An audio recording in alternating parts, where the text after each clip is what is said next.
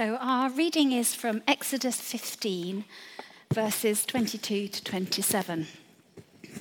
And the title is The Waters of Marah and Elim. Then Moses led Israel from the Red Sea, and they went into the desert of Shur.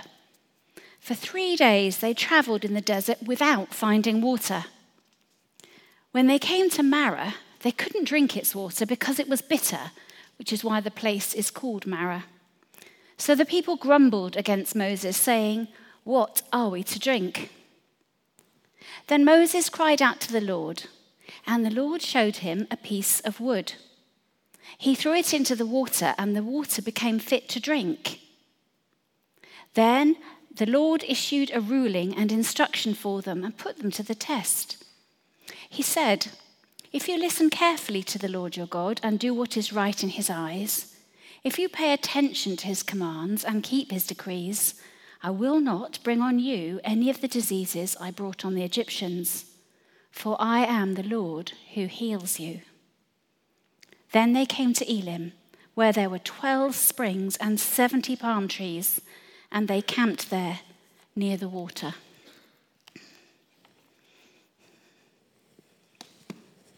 Quite an obscure passage, I thought, when I first read it. But it's amazing what you can find in a passage when you need to. So I wonder what the word healing brings to your mind. I mean, to be honest, it's not a word that we use in common parlance, is it? I mean, we might just say if we've got a cut, "Oh, that's healing up nicely." Or we might say to a child, "Don't pick that scab on your knee until it heals up." But it's not a word we generally use, is it?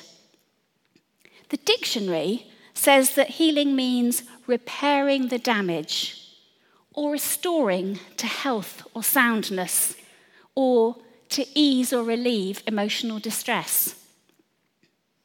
Repairing the damage. I wonder what sort of damage you can imagine that might need repairing. And if you're comfortable, just in the 3 or 4 people sitting around you, just take a couple of minutes to just brainstorm a few different types of damage that you can think of. Just quickly. Doesn't have to be rocket science, just...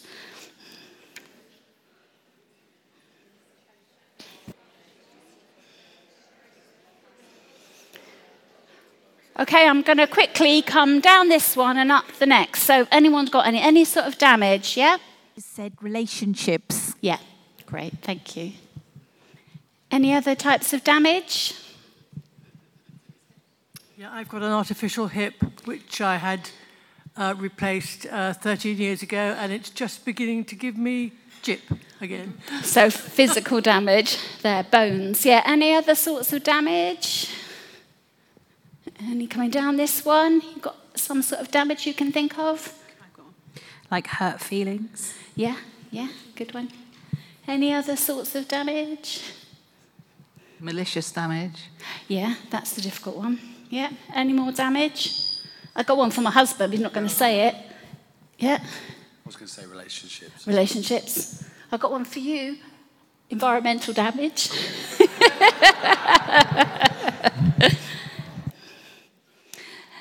So yeah, physical damage with the hip, emotional damage, hurts, unkindnesses, malicious damage, environmental damage, relationships. If we're honest, this perfect world is quite flawed, isn't it? There's quite a lot of damage that we would love to see repaired.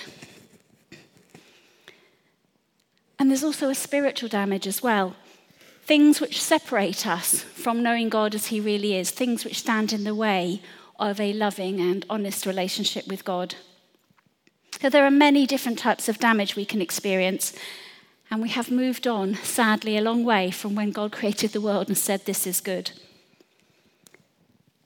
In our reading, God had helped his people out of captivity, out of slavery. He'd done this miraculous thing of parting the Red Sea so they could escape, and they're grumbling.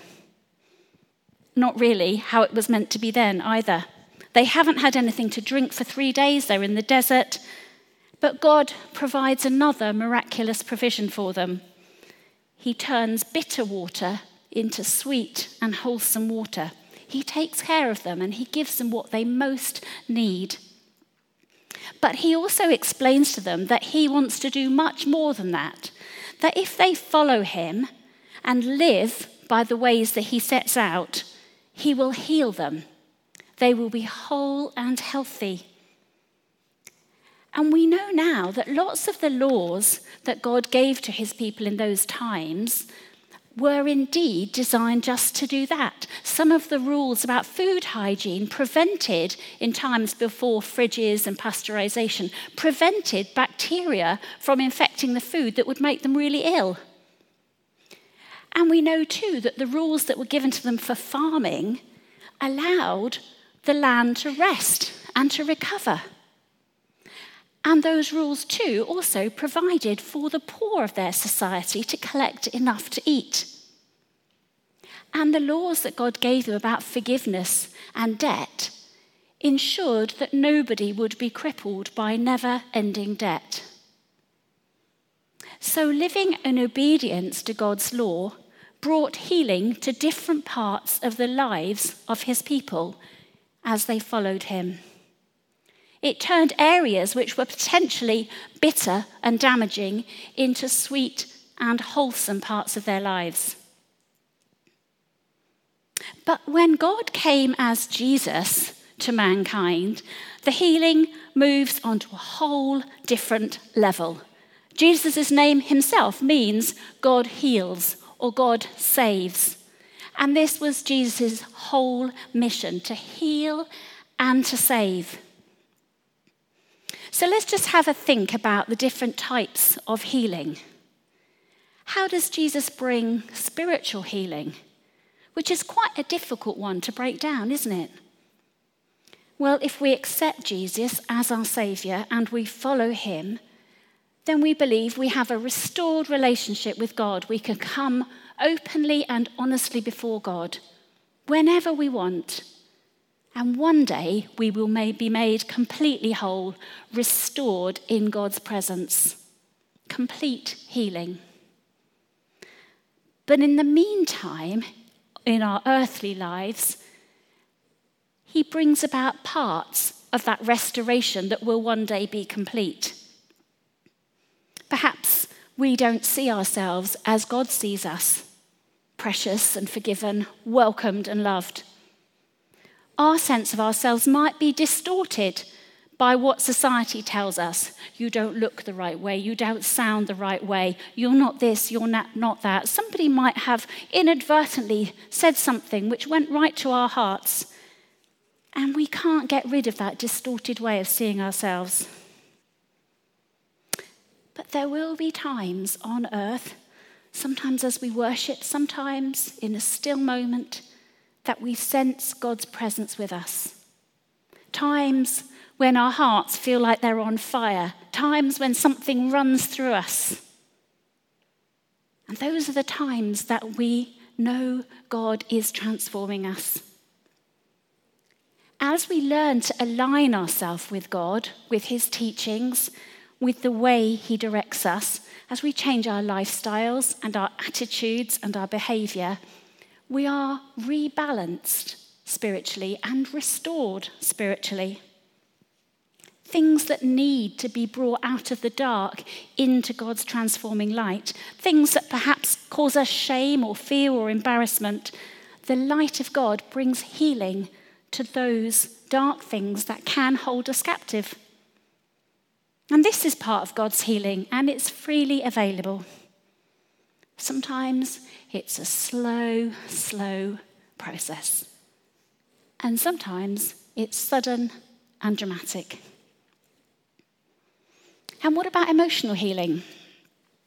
As well as spiritual restoration, many of us need emotional restoration and healing. We've been hurt by the actions of others. Much hurt and pain and stress can be healed, as at the time of our reading, by loving and forgiveness and friendship.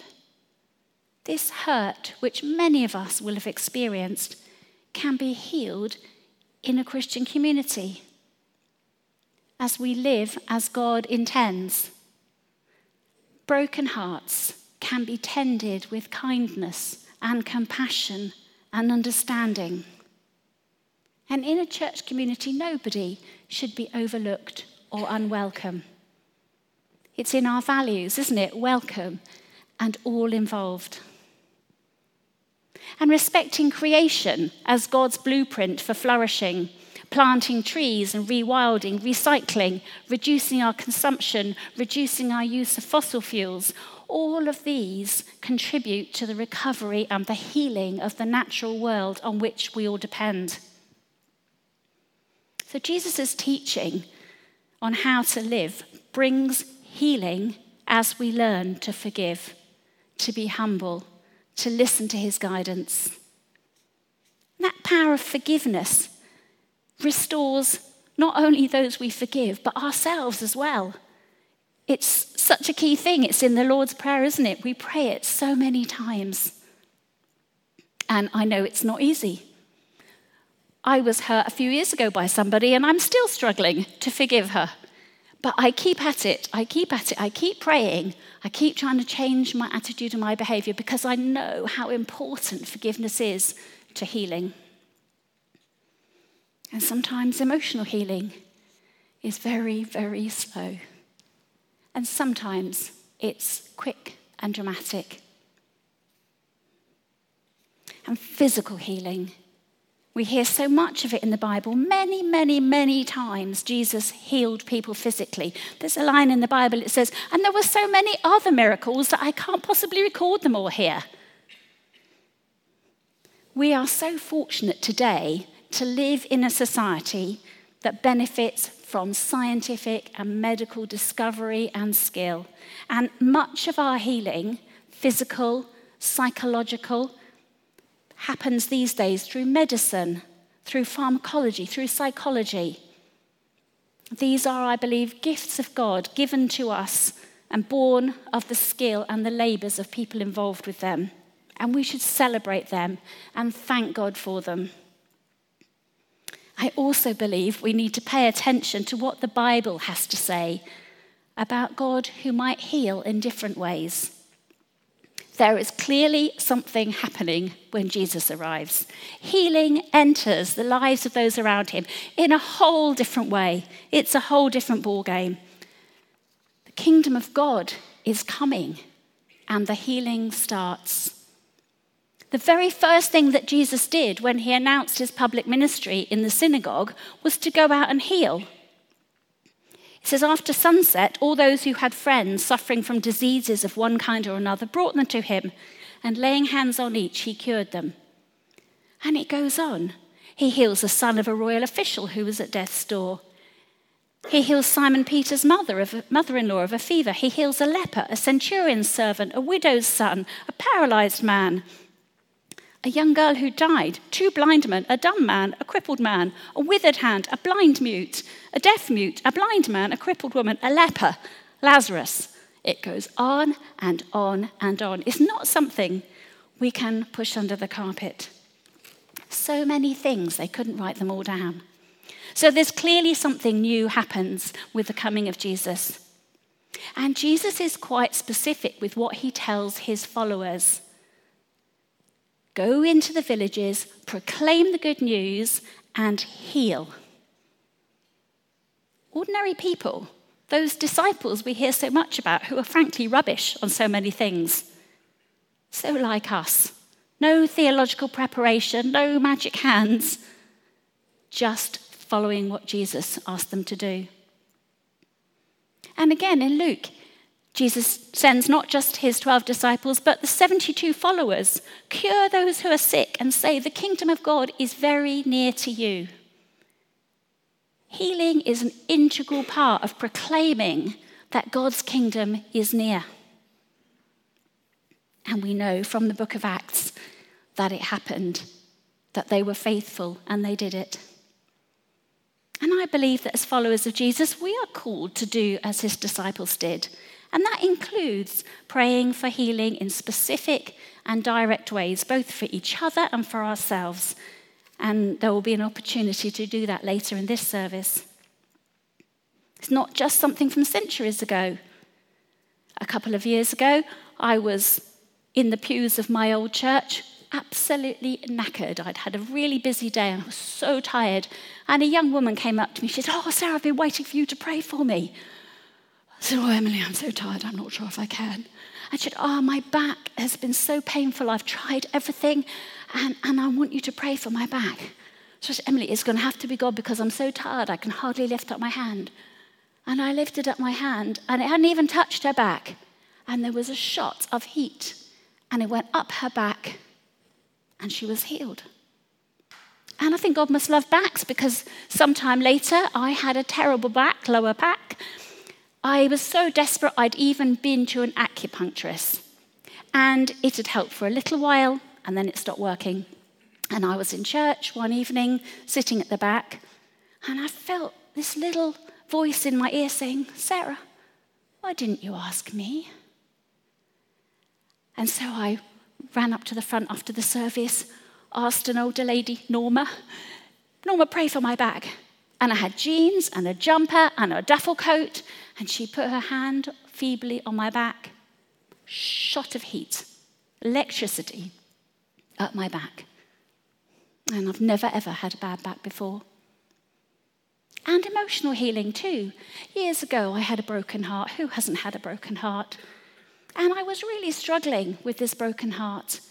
And a friend invited me to go to a vineyard, Women's Day. And as she invited me, I heard this little voice saying, "I'm going to heal you there." And I was so excited. But on the day, there was thunder and lightning and there was flooding. And she got halfway there and the car broke down and we had to get a taxi. I was running into the day. And it was a great day. Ellie Mumford was speaking. She was brilliant. It was a lovely day. But nothing happened. I was like, "Oh, did I get that wrong?" And the very last moment, Ellie Mumford said, "If you have come today longing for healing, if you feel God said, come for healing, and nothing's happened, just turn to the person next to you and ask them to pray for you." And my friend, who knew nothing about my broken heart, prayed for me, and God mended my heart in that moment. And it never became broken. I used to prod it now and again, see if it would hurt, but it didn't. It was healed.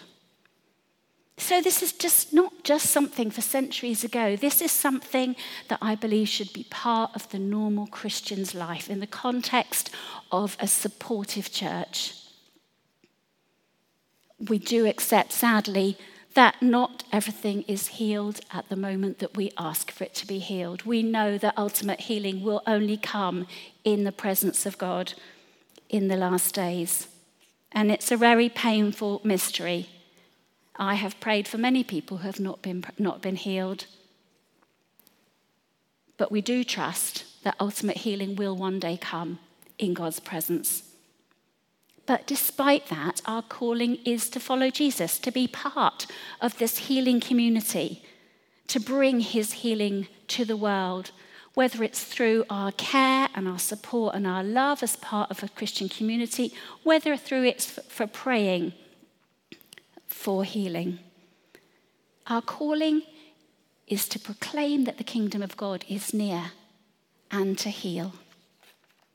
And God's relationship with his people as he led them out of slavery towards the promised land was ongoing and committed and full of patience and love and forgiveness and healing. And I believe that's the calling that we have today, an ongoing and committed relationship of love and forgiveness and hope and healing.